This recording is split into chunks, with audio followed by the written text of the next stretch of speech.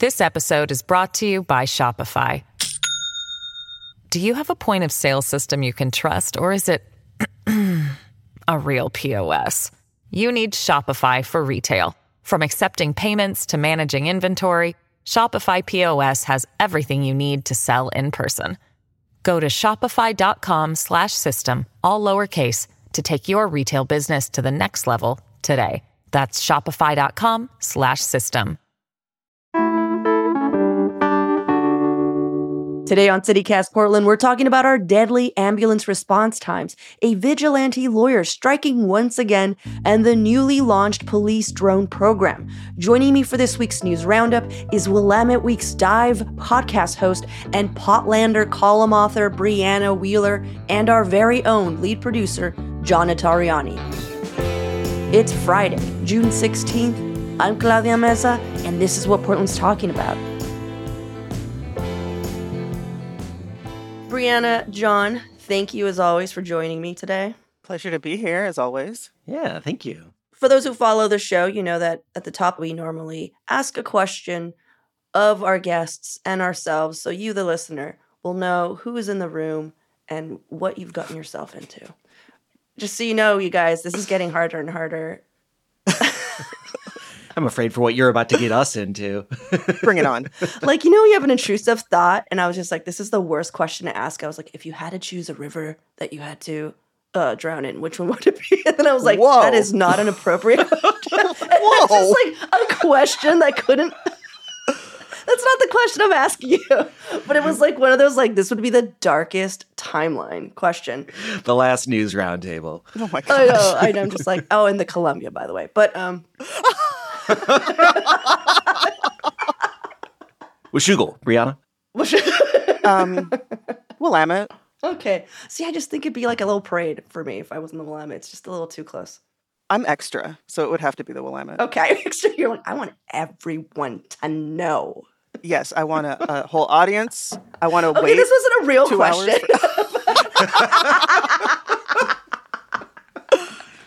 Okay, this is the real question. This is the, like, we still have listeners question. Okay. If you could get legally stoned with any Portland celebrity, present and past, alive or dead, who would you choose? I want to tell you who mine would be. It would be Beverly Cleary. Oh, that's great. That's fantastic. You know, of Ramona Quimby fame. But a lot of people don't know this, but she actually, before she became a children's writer, she was working in, like, local radio. Really? I didn't know that. Yeah. And I bought a book of hers that she, like, one of her first books, and it was about her time doing radio. But yeah, I think she'd be really cool. I just feel like children's writers are really interesting, and I think that she would be really funny. Yeah. That'd be fun. Yeah. And ask me some really crazy questions, you know, like just be like, what if, you know, and I think I really like that. I think I'd go with father of Portland food, James Beard. Ooh. Excellent answer. Think of, like, sitting down and just James whipping up something crazy in the kitchen. Oh, yeah. He would definitely, like, come up with the craziest, like, stoner charcuterie board. Oh, heck yeah. You know, you're just like, are those, like, cut up peanut butter cups? And James is going to be like, yeah. Gourmet. Yeah. And, like, razor clams that you Not that you together. harvested off the coast. Absolutely. And like a deep fried waffle, maybe, somehow also.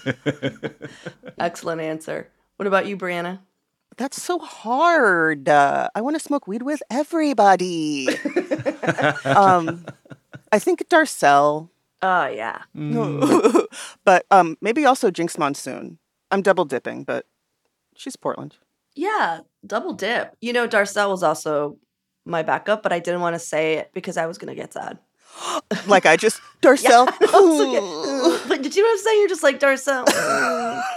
Well, Brianna, you know, normally guests go first unless I have like something crazy to like immediately tell everyone. But please kick us off. What's your headline of the week?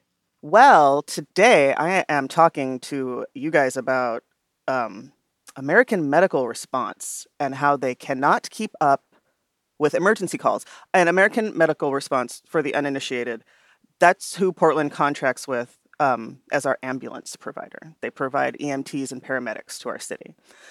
And they can't cover all the calls in the city. It's maddening. It's chaos. It's dystopian in a crazy way. But so the primary drivers of this, shortage of paramedics and EMTs is a couple of things. There's just a wild amount of fentanyl overdoses.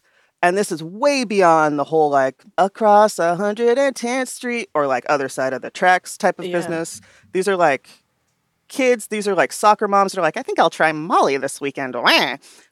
People that are not drug users are dying of fentanyl overdoses. Oh, there's also this wildly increased number of mental health crisis calls. Also, seniors are using 911 as a ride service, which was something I read in the story. Also, the story I'm going off of is written by Lucas Manfield over at Willamette Week. But there's also a KGW story that kind of weaves into this as well. So another driver of this lack of paramedics and EMTs is that applications for the job have fallen by half. And part of that might be AMR's failure to enforce these policies that are union mandated policies like keeping paramedics from being sent out on calls at the tail end of their shifts. So there are fixes. Don't we have to have 2 paramedics in every ambulance? And that's not usually the case. I think in a lot of major cities, you only have 1 and then you supplement with EMTs. That's correct. Yeah. Yep. That's that was one of the, that's kind of the primary solution that's being presented. And there's data that shows that is a perfectly suitable response. It's effective. It works.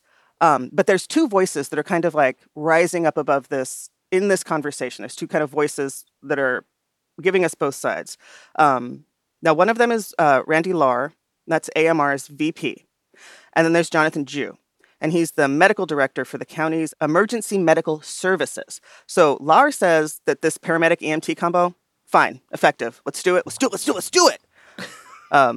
Jonathan Jew says that that plan, having a paramedic and an EMT, could be catastrophic. And it sounds, that's kind of hyperbolic, right? Because there's data from other cities saying that this is perfectly... And not factual. It's hyperbolic and absolutely not factual because... Thank you. Yeah, because there's other cities that, because of this strain, and not only that, just because just basic necessities, for years and years, this is what's been happening. Mm-hmm. Yeah. And if the alternative is an ambulance not showing up... I think it's a fair trade-off. I think I'd want an EMT. I'll take an EMT over nothing. Or just a bunch of policemen standing around me. It's the snobbiest Portland thing. An EMT? No, I'll wait. I'll wait for a paramedic. Paramedics only for me. Thank you. Oh. Jeez. Can you have them pick up lattes? Oh, my God. And now Portland Police Bureau is actually investigating this hit and run that happened here in kind of in my neighborhood in Northeast Portland. A disabled man died in the street waiting for an ambulance, surrounded by firemen. Mm-hmm. Oh my gosh. And then John Jew drops this polarizing statement after this happens. And I'm paraphrasing, but he says, the victim only had a 5% chance of surviving anyway. Can you imagine? He said that shit in public to people on the record. Yeah. Wild. And then there's this long-standing beef between the fire department and Portland Street Response. So all of these mental health service calls are not being diverted to the street response. They're only getting 3% of the 911 calls. WTF, right? Yeah. Yeah. Wow. And EMTs and paramedics have a hard job in the city, and I think that part of the reason that we love Portland Street Response is that it is trying to fill this gap where there are these people that are having crises that don't have, that we don't need the police to respond to, but they need to find some help. But many of that, we pretend that it's a dichotomy between police and the Portland Street Response, but, EMTs and paramedics take a lot of those calls. They do a lot of those interventions. And often without the police there, it can be dangerous situations for them as well. It's a really tough gig. So yeah, because they're usually there first. And here's the thing is that paramedics, they get paid I would say they don't get paid as much as the police, and maybe they should, or as much as firefighters, but they're getting paid way more than EMTs. EMTs are getting paid almost, nothing. It's ridiculous how little EMTs make.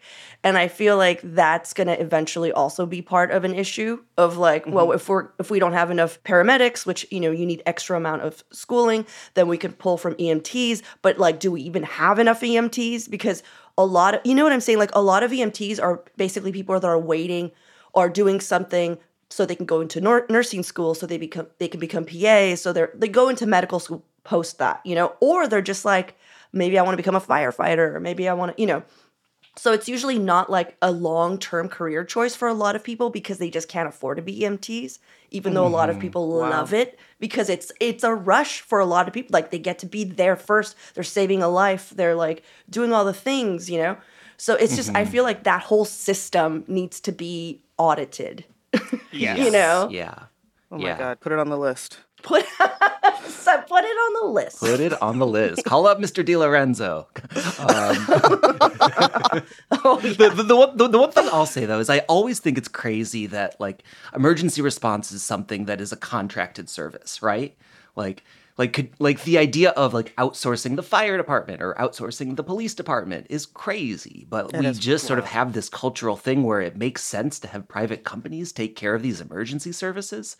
And, it's pretty common across the country, but it's something that just blows my mind. It's like, this is an essential service. This is a service that saves people's lives. And the idea that it's run by private companies, I don't know. I just can't believe that that's the best model. Yeah. It being run by a private company, but somehow being overseen by the county, there's going to just be so many levels of like, I thought this was happening. Nope, that's not what's happening. But, another thing that was really disappointing that I read was that they're underperforming, AMR is into our county, but they just signed a contract to another county. I think it was like Washington County. Washington County, yeah. Washington County. Just this week. And I think the county was like, could you maybe do a job here first? Like finish here? Like figure this out before you take on more clients that you clearly cannot staff. And to me, that's like, well, yeah, because they're like a for-profit. Yeah. They don't care. They're trying to make money. Mm-hmm. I feel like we're going to start a new thing in our headlines where we're not just going to say stuff. We're going to like also solve the problem right now. So, Brianna, what's your solution? Fix it. Go. Okay, here's what we're going to do. We're going to get all the moms. We're going to get all the aunties. It's all the aunties and the grandmas that are always like, oh, honey, you just need chicken soup. Oh, just put some Vicks Vapor Rub on your feet. All those grandmas and aunties, we're in charge of it now. Okay. We're in charge of medical services and mental health, I guess. I love it. That actually sounds like a great idea. Done. You got to be a mama, auntie, grandma. You have to have had your patients tested to the utmost limits of patients testing. And then you can go save lives. That's about it, I think. Well, problem solved. Cool. Well, actually, my headline... It's sort of in the same realm. John, you said John DiLorenzo, and I don't know if you guys saw this one, but Sophie Peel from the Willamette Week wrote that everyone's favorite vigilante Portland lawyer is at it again. This time he's targeted a county downtown day center for homeless Portlanders. Sophie reported that John DiLorenzo, a.k.a. the perennial thorn in the side of city leaders and their lawyers, sent Multnomah County Chair Jessica Vega Peterson a strongly written letter this past Monday asking her to audit the nonprofit contractor that manages the county's downtown behavioral health and resource center, or the BHRC. And if you don't know, that place provides homeless Portland shelter for like from the weather and like just offers basic sanitary services. So let me just read you a quote here from this letter that he wrote. I request that you undertake a full audit of the organization so the public can be aware of the manner in which it is devoting the nearly $2.2 million of taxpayer funds which you are providing for their services. He also had this to say about the BHRC to the Willamette, which is, I am very concerned about government delegation to nonprofit organizations that operate under the cloak of darkness with taxpayer funds. And like, what kind of Batman statement is that? The cloak of darkness. Oh my gosh. I was like, John DiLorenzo, how dare you be so enigmatic? Is he our problematic Batman? Like more problematic? I mean, yeah, I know exactly. Is he our problematic Batman? Wow. DiLorenzo's tricky. He's tricky. What was going on? Okay, break it down. So this is what's going on. As you all know, John DiLorenzo has been suing on behalf of lots of people in the city, usually targeting just the homeless population at large, but not so much just the homeless. It's how this city is dealing with the homeless population, but it feels but it is the homeless issue that he's like targeting. And he's consistently won. That's the thing. He just like won a settlement for some disabled Portlanders concerning camping on sidewalks, and he's been doing a lot. But for this particular letter, he's saying that it's a bunch of downtown clients and business owners that he's refusing to name. And here is the deal, though. Businesses have been complaining to the county for a long time about the camping and the crime, which is, again, facts, and drug use that collected around the center. And they claimed that vandalism, threats of violence to their employees, and weapons wielded by people frequenting the day center has been kind of threatening the viability of their own businesses. Yeah. And here's the kicker. Here's why I was just like, is he our Batman? The county center actually did shut down temporarily in March of this year after allegations. Well, they couldn't have done anything bad. There's no way that anything bad happened there, Claudia. I can't imagine. Well, it seems that the staff of various contractors working there were having sex with each other and using and distributing drugs on premises. What? This is a fact. This is why they shut them down. They were like, oh, no. Yeah, so then the center reopened mid-April, and the businesses were quiet. Nothing, like everyone was waiting for like uproar or something, and now we have this letter. So, yeah, I don't know. He asked that the nonprofit show their 990 tax returns. He requested them in May, and nothing has come up from it. So now he's basically threatening to sue. And the people from the BHRC, I think, did respond, and they were just like, hey, like, we're getting our stuff together. Like, this is escalating. Like, we got, we're going to respond. Something like, this is a lot of, like, hubbubaloo for one missed email. Something like, hey, maybe we missed an email, but, like, I don't know why everyone's yelling at us. And it's just like, there is a little bit of me that's just like, get him, John, get him, And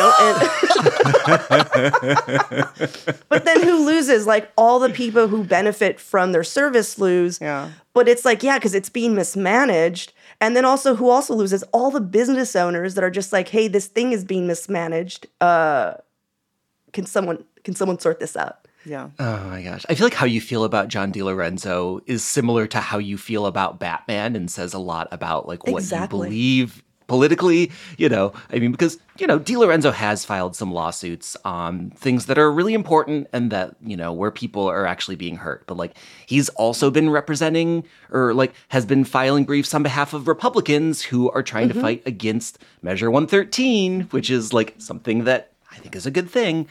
He represented a bunch of businesses that were threatening a class action lawsuit over COVID restrictions back in 2020, Like all these businesses were like, I don't want to protect against COVID. And he's like, I'll represent you. He got $1 billion for the timber industry because they said that the state wasn't harvesting enough trees.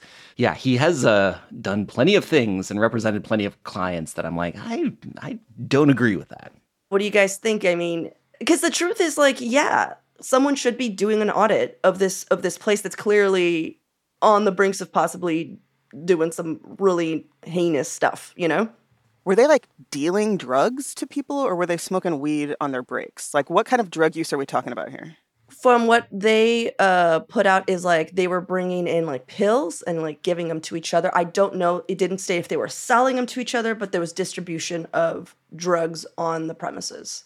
Between the staffers or between staffers and residents? Between staffers is what I've heard, but their concern was that it was staffers and residents, and that it was so. You know what I'm saying? Because like, okay, we documented this. what else has Yeah. been happening? And I think that Exactly. is the question. And I think that's what the audit is for, is like, okay, so this is bad. Does it get worse? How much worse? Yeah. Yeah.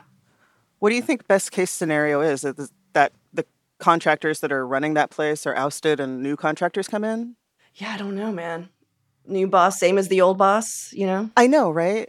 We don't have a lawsuit yet, but I would just really hate for this to go the way that, some other programs have gone where it ends up getting defunded, where the lawsuit comes through and they, at some level of government, we decide that this isn't a program that we support. Because, like, even if it's being badly managed, it's doing really, really, really important work. And I just hope it doesn't impact their ability to serve the community, even if they do need a little kick in the ass to, like, make sure that their operations are up to code. Above board. Above Yeah. board. Bored. I totally hear what you're saying, John, of them just like washing their hands and being like, all right, it's going to cost too much money to fight John. And I'm sure that's what John DeLorenzo is hoping, Yeah. you know? But yeah, it's a complicated one. That once again, my like base instincts are just like, I can't wait to see what happens. But like, yeah, what sucks about this whole drama is that the people who are going to be affected the most have like absolutely no say in this. That's what sucks, yes. Yeah. That hurts. I definitely do not want to smoke weed with John DeLorenzo. Okay, but maybe I do. That is like the most paranoid experience of my life, of sitting next to this guy, being like, is he gonna sue me? Is he gonna sue me? What if you smoke weed with him and he turns from Batman to Superman? No, not doing it. Not showing up. The two Johns together. No way. All right, well, let's take a quick break here. And when we come back, more headlines of the week.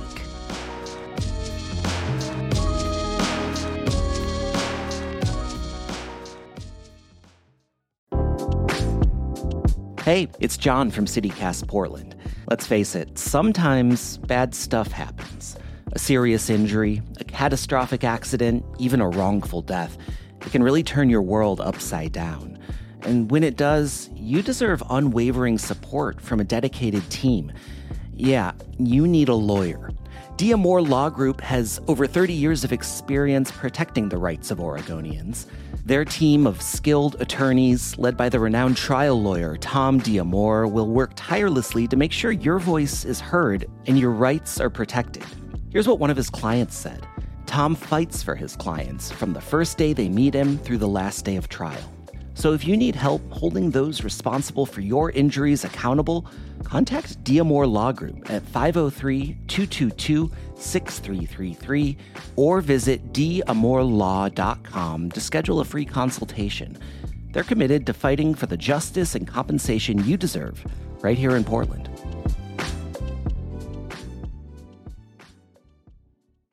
This episode is brought to you by Shopify. Do you have a point of sale system you can trust, or is it a real POS? You need Shopify for retail. From accepting payments to managing inventory, Shopify POS has everything you need to sell in person. Go to shopify.com/system, all lowercase, to take your retail business to the next level today. That's shopify.com/system. John, what's your story? I'm talking about drones and the Portland Police Department. So, Portland Police just started a year-long pilot program using aerial drones this week. They bought 8 drones and are training officers to use them and sending them up into the sky. They're mostly going to be collecting images from like crash scenes and crime scenes. They're saying that they're not going to be using them for like mass surveillance or anything. And there's actually some really interesting laws about how police are allowed to use drones that Oregon has written. That you can basically only use them in certain situations that are really clearly defined.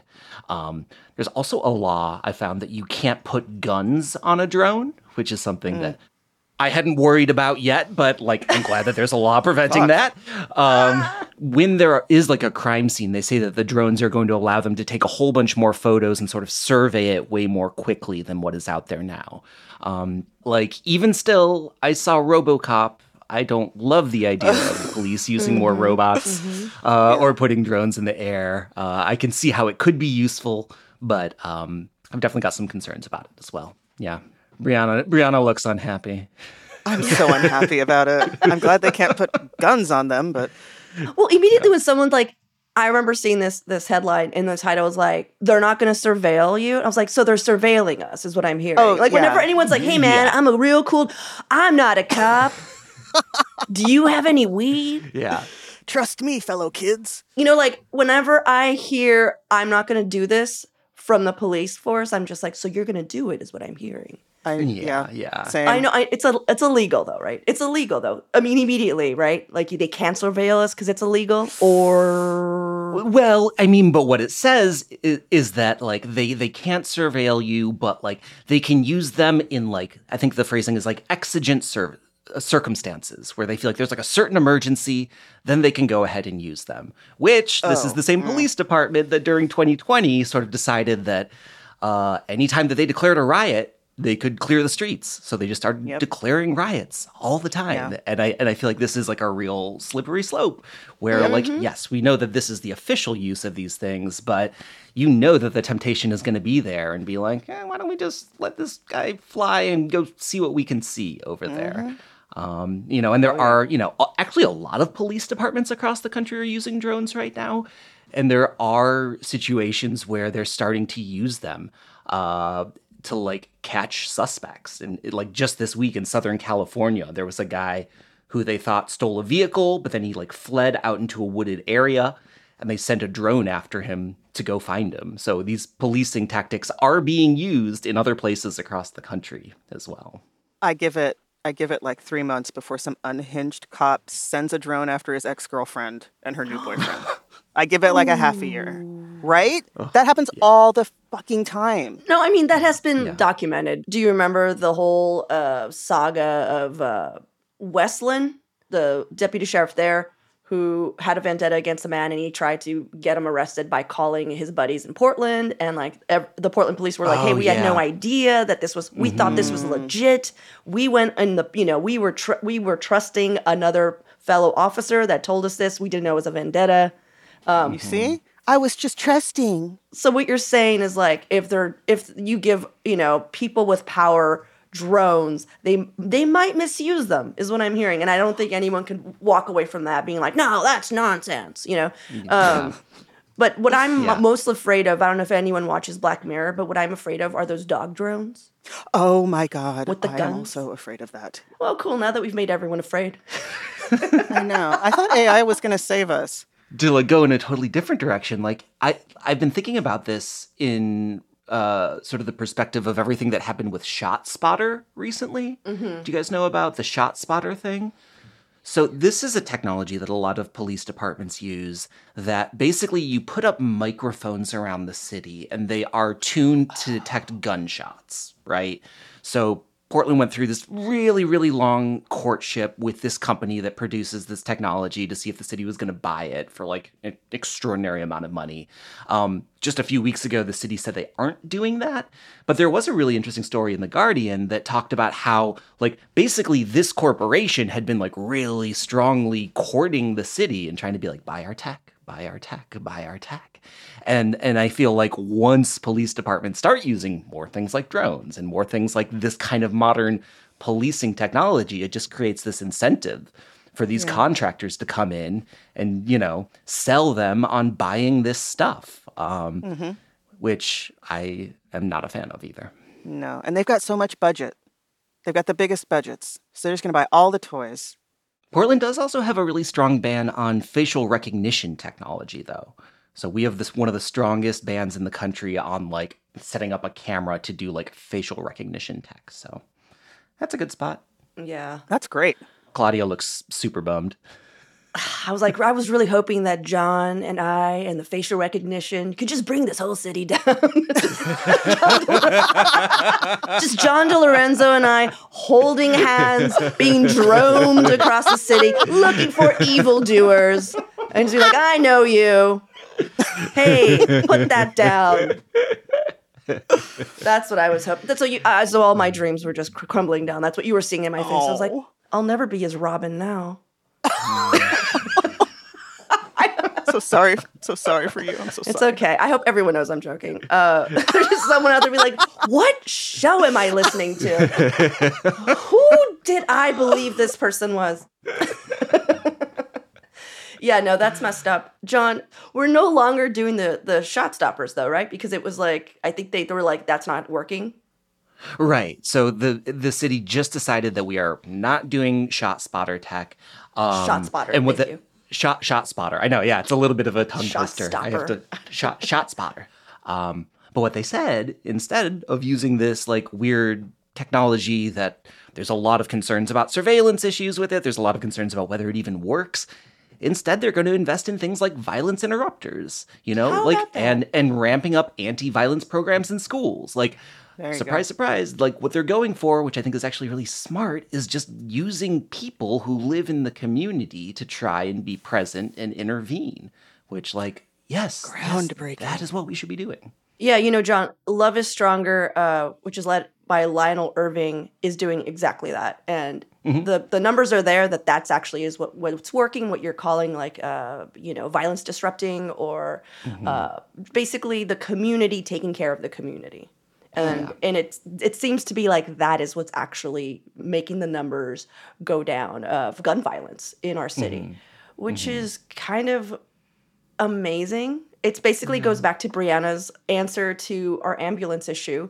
Is like Mamas and aunties. just getting the mamas and aunties. But like, no, I mean, it's just like, yeah, the community coming together is actually sometimes what ends up working because the people who are in charge are just kind of fighting each other. Yeah, they're just going to fight each other. Yeah, I mean, and that's like just so much more of a world that I'd rather live in. Like, I'd rather deal with problems by hiring people and like paying them to be good to each other as opposed to spending, huge amounts of money on weird surveillance technology. It's like, duh. Yeah, Or let's just contractors that have nothing to do with our community. Yeah. Or it's like nothing vested in our success. As once they sold the contract, they're like, and goodbye, Yeah. Yep. Yeah. Man. Yeah.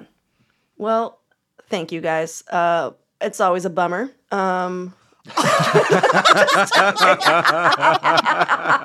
It's true. It's always a pleasure / bummer to have you all on and us discuss the news of the week. Just once, I just want it to be like, did you go to the Strawberry Festival? Like, I just want Portland to give me that headline. We could talk about favorite strawberries.